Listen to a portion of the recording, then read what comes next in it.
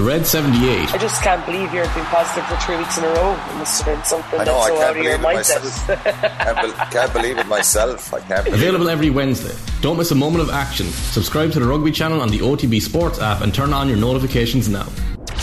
OTB AM. With Gillette. Get into your flow with the new Gillette Labs Razor with exfoliating bar. Kevin Caban, one last time. How the hell are you? I'm very good, Jay. Emotional after last night. I think that's the only way to describe it, eh? Yeah, everybody's a bit strung out. Like, it's a lot to deal with, you know? I'm crying at the Christmas ads. I know. Honestly, Jay, I don't know. You'll probably never be able to pick up the footage. So it comes back into studio last night. So they're still running over the pictures, and it comes back in. And I'd see Messi, and I honest to God, I really started to cry. I was like welling up watching the pictures of Messi crying. He was hugging someone, and my voice starts to go, and I'm waffling trying to say how great this game was and what a moment it is for Messi. And I could hardly talk. I was literally crying. And in the studio, and the lads like kind of looking at me either side going, is this guy for real or what? What's going on here? I couldn't help it. It was just unbelievable stuff, really. Why do you think that was? I don't know. I think I'm just getting old and soft, Jer. I think that's what it is. I do find myself crying an awful lot now at some of the most stupid stuff. If I see an ad on TV, half the time I'm crying, like maybe what you say there. I do. I was watching something just before I came over here. Most of the lads who I'm working with here at TSN, they came over a week early and they did the squad reveal, the roster reveal on the show. So there's a lot of backstories with the Canada team. And one of the guys' dads was on, and his dad was from Ghana, and his dad's dream was to play for Ghana as a kid. And he had to move to Canada, the backstory was, and he had to leave the kids back in Ghana and work here and send money back home before he could get his wife and the kids over here. It was Richard Larea, actually, a lad who signed for Forest last year. He's still a Forest player, but he went back to Toronto. And then he starts to well up about his son's actually going to a World Cup because they announced the squad and they were talking to his dad at the same time. It was like his dad announced his son was going to the World Cup. It's the most emotional thing ever. I'm watching it. I was literally just crying my eyes out in the house before I went over to Qatar. So this is the sort of stuff that I'm like getting really emotional with now. I just think I'm just getting old and soppy, Jer. I think that's what it is. But Messi as well, bringing it all back round. It's like it did feel like the end. He says he wants to continue, and it doesn't really matter if he continues or not. But yeah, for him to perform at the level that he performed at, which wasn't perfect, right? There was it wasn't single-handedly winning the game for them. It needed a whole team effort. Yeah. But for the team to be able to lift him up at the moment that they needed to do, for them to find that as well, it's kind of perfect. Yeah, it is. I think throughout the tournament, I think it is fair to say that without Messi, Argentina probably wouldn't have been anywhere near winning the tournament. But in the final, it was the water carriers, or whatever you want to say, that worked, that scrapped, that fought, that actually showed a bit more quality than we'd seen throughout the tournament for that first 70 minutes last night as well, because they were actually excellent, certainly for the first hour, weren't they? They were great. And then Messi just has these fleeting moments in the game where it is mesmerising. And of course, he gave the ball away for the second goal. And once Mbappe equalises, he's just stood there on the pitch, he's smiling to himself. And, if that's anybody else who was laughing for giving the ball away, can you imagine what everyone would have been saying? He'd given the ball away and he's laughing. But it was just that type of game, that type of night where, I don't know, whether people say it's destiny or whatever it would be, you just felt something was going to happen. And that's what's happened in this World Cup. Just strange things have happened in so many games and just never feel like it's done, do you? And that's certainly what you felt like watching it, even at half-time, 50 minutes into the game, when you're thinking Argentina are cruising here, they've got this one in the bag. Did you think at half-time, Kev, there was any chance of what happened happening? No, not at all. And, we'd spoken just before the final about the virus that France had. They looked gassed, didn't they? They had no energy. They were showing nothing. Was it 64 minutes before they even had a touch in Argentina's penalty area? It was something like that. First shot on 70 minutes. It was just, that's the first shot at goal, not even on target. So they had nothing. They had no cohesion like they were showing. They looked like they lacked any sort of discipline in the shape of the team. Argentina were just overrunning them.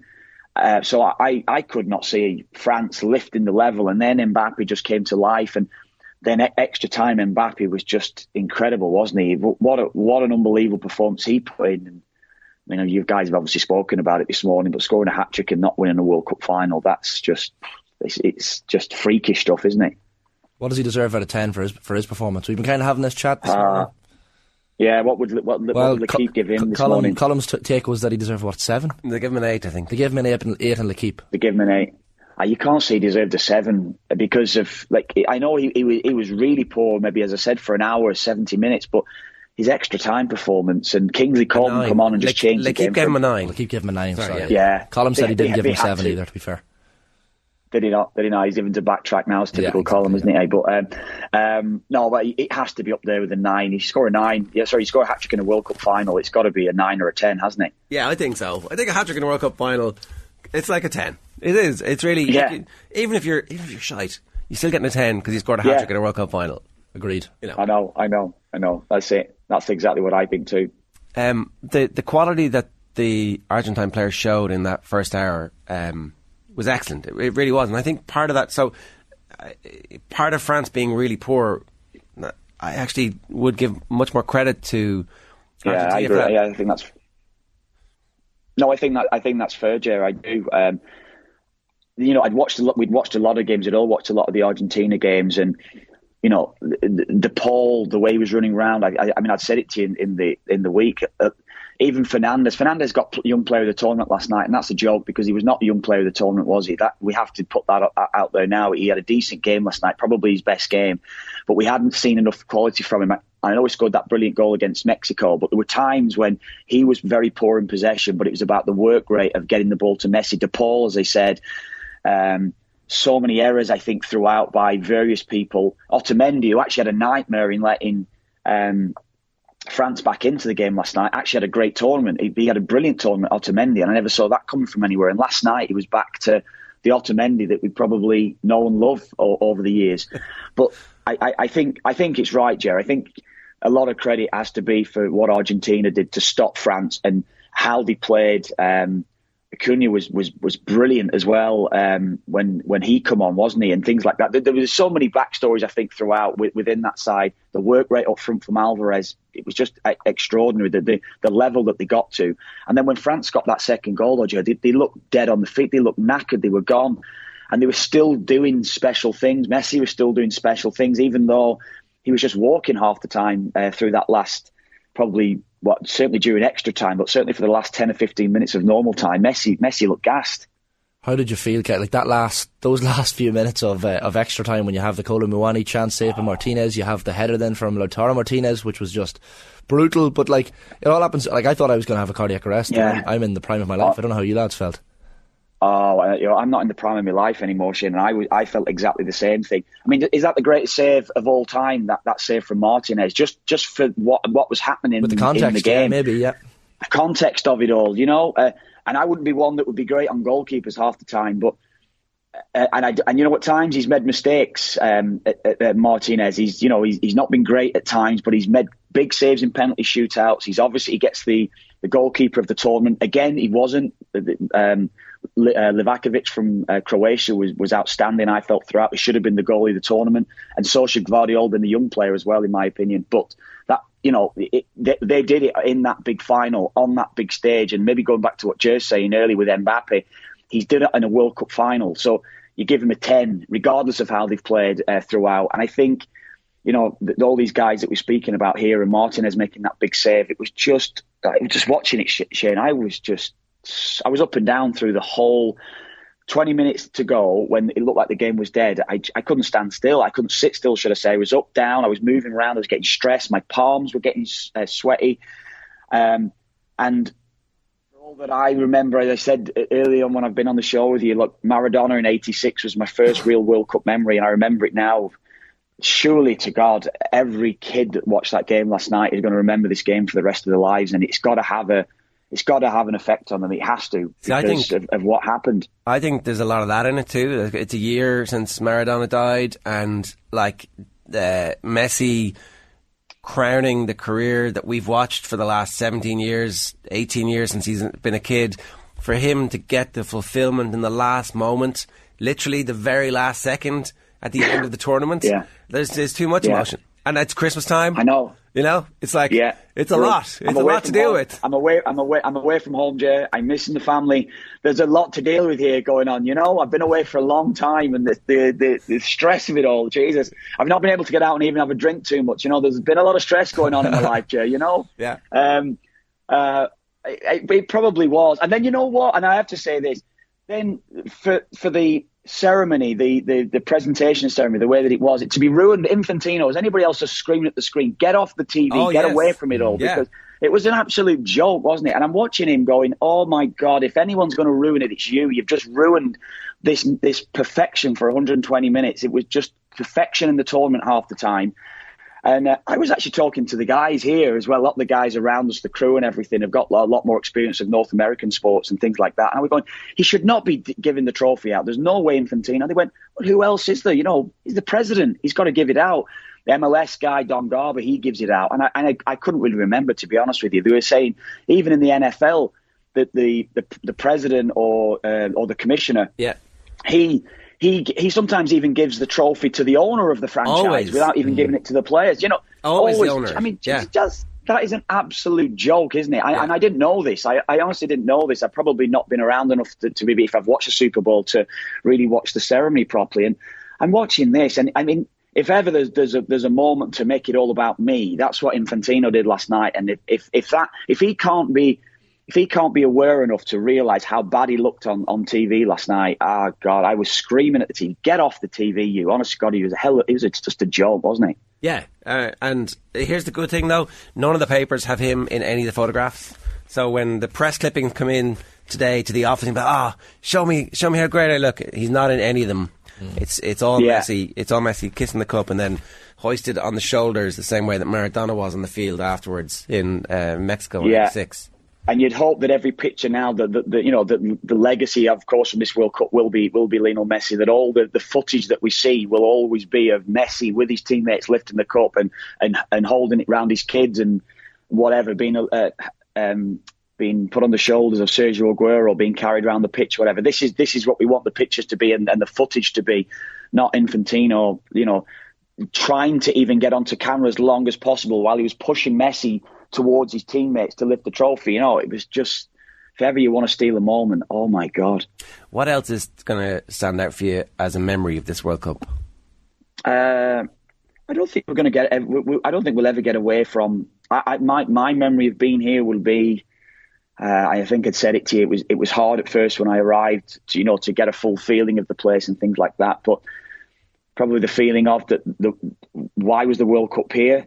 You know, people can talk about the football and things like that. That's what they can say to me. But there is a feeling of, construction finishes here and you've got guys and you're speaking to guys. Even last night, we actually met a Canadian guy last night going to the game and got speaking to him on the train. And he goes, oh, TSN, how are you getting on with the T-shirt? So not that we want to actually show ourselves off when we're floating around the place, But anyway, the guy he's a Canadian guy and he's over here. He's been here since last January.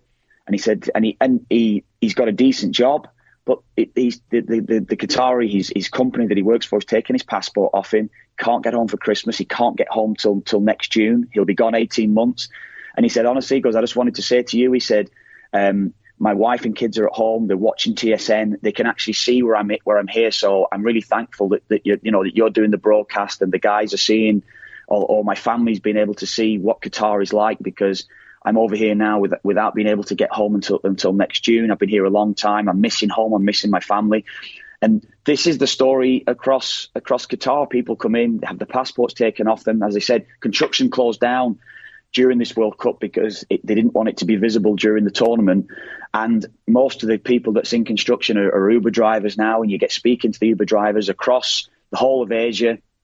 I got speaking to a guy from Nepal a while ago, or in the last week or so. Again, he was telling me the same sort of story. I get 2 months off a year. I can't afford to go on several flights across the year to get back home, so I have to use it as a 2-month block. I've got to go, so he's only getting 2 flights.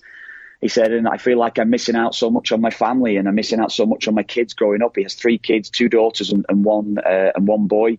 He's missing out on his son even playing football at times and things like this. And the human side of it really hits you when you hear, that the gulf between rich and poor is so vast.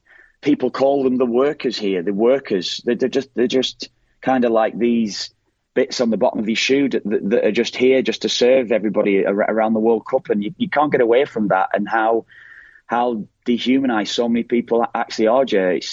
It's not been a good look, I don't think, for FIFA overall. Of course, we want to concentrate on the football while we're here, but how can you fully become focused on that when all this crap is happening around you and all this stuff that you can actually see because it's visible? It's you're having these conversations with people when you're out and about, and you know full well what actually happens here and what the people are feeling like. Yeah, it's been a very interesting period of time with the takeover of Newcastle by Saudi Arabia, that the English media is talking about Saudi Arabia and their human rights issues.